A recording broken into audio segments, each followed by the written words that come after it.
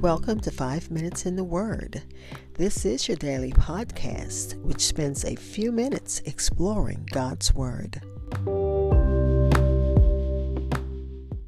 We are continuing our study in the book of Acts. We're in chapter 25, looking at verses 1 and 2, read from today's New International Version. I'd like to begin by saying Happy Rosh Hashanah to our Jewish friends. This is the beginning of the year 5784, a time for reflection and repentance. So let's go ahead and get started with our little brief introduction. Paul's generous imprisonment in Caesarea was actually providential provision or protective custody by the Heavenly Father against the murderous intentions of the religious leaders.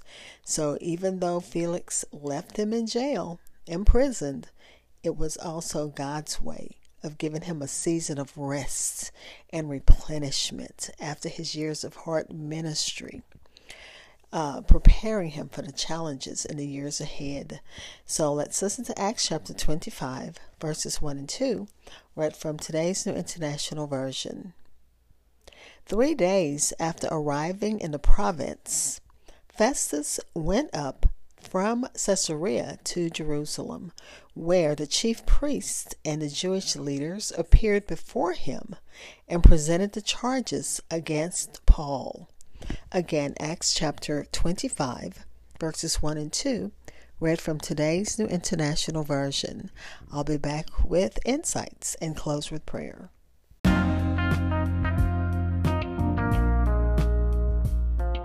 Hi, this is Hope Scott, and I pray that you are enjoying my podcast.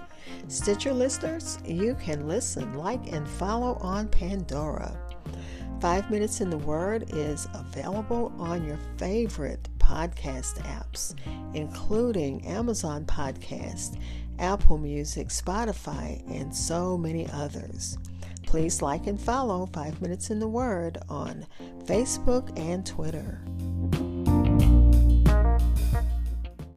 We are now in Acts chapter 25, looking at verses 1 and 2, read from today's New International Version.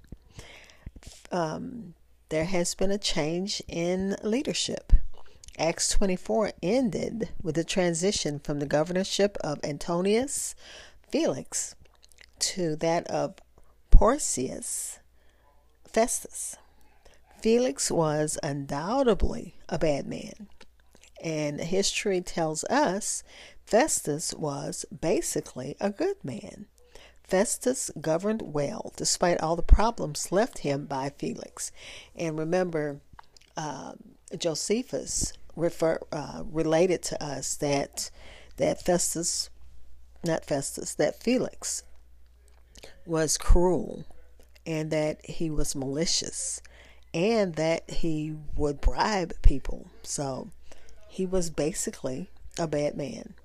And Festus, according to history, governed well. After 3 days, Festus went up from Caesarea to Jerusalem, and this hints at the good and energetic leadership of Festus. When Festus came into the province, when he had taken possession of the government, after 3 days he ascended from Caesarea, the usual residence of the Roman governors, to Jerusalem, to the capital city. Probably both that he might gratify his curiosity in the sight of so celebrated a city, a place, and also that he might inform himself of the present state of public affairs. And of course, most Christians want to make it to Jerusalem. I know that's on my bucket list. That's a place I want to visit. But let me go ahead and continue. Especially as we read about, like right now, it's the high holy season. But let me go back. Let me finish because I'm getting off track. Upon arriving at Caesarea, the capital of the Judean province, he immediately made a trip to Jerusalem, probably the most important city in the province. And when he got there, the high priests were waiting to tell him all about what Paul had done. And of course, it's their concocted story. It's not the truth. in so long a time, their rage, you would think, had cooled. But no, it's been 2 years. And though it had been 2 years, the case of Paul was still important to the religious leaders. They basically wanted to see him dead. It is clear that they hoped to take advantage of the newness of Festus to this office. Excuse me.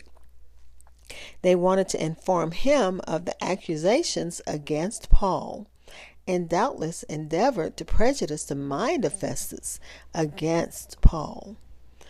Festus was likely enough, they thought, to accept their statement and to yield to the pressure of those who had shown themselves powerful enough to bring about his predecessor's recall. And remember, Felix was hated by the Jews, so they were able to get him recalled.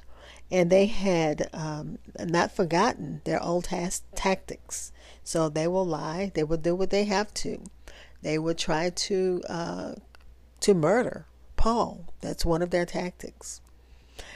Once again, priests and scribes are ready to avail themselves of the weapon of the assassin. Possibly Festus had heard from Felix, Lysias, or others of the former plot and took care to be on his guard against this. And so the conspirators were again baffled. They hoped to make Paul appear before them again in Jerusalem. And I said I wanted to tell you a little bit more about Rosh Hashanah, this is the year 5784. A year again, as I listened to Rabbi Kurt Landry. He said 5 represents grace, 7 perfection, 50 is the year of Jubilee, 80 means the mouth or pay, and 4 is door. And using Numbers 29 verse 1, and that came from Yael Eckstein. And she said that's the verse that tells Jews to observe the beginning of the year. And we're praying for a sweet and healthy new year. Of course, Rosh Hashanah began at sundown on today, which is the 15th. And it'll end on sundown. It's I'm not Jewish, so I don't know. So don't let me tell you something that's not true. So let's go ahead and pray.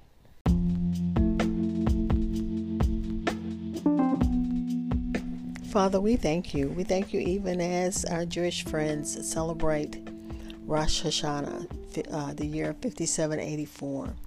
Father, we thank you because in the lesson of Rabbi Landry, he said that we should thank you, Father, for grace, which is at number 5. We should thank you for the perfection in the Messiah, to put the words in our mouth, to open doors of opportunity to our future. And that's 5784. That's what it represents. So we thank you for that.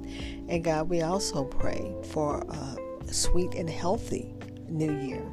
Not just for our Jewish friends, but for us also, Father. We're praying for those who need you in a special way, whatever their needs are, as we listen and hear about the earthquakes and fires and all kinds of inclement, natural and unnatural disasters. We're praying, God, for you to provide as only you can, that you make a way as only you can. You open doors as only you can. You show people how to get the help they need as only you can, Father. Because I know when we went through Hurricane Harvey, nobody but you made sure that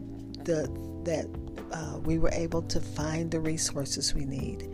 So God, we thank you because we know that you're able and you're willing. All we need to do is ask.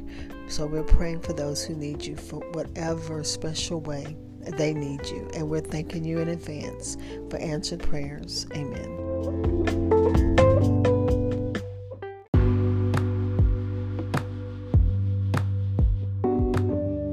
Thank you for spending time in God's Word with me. Be blessed.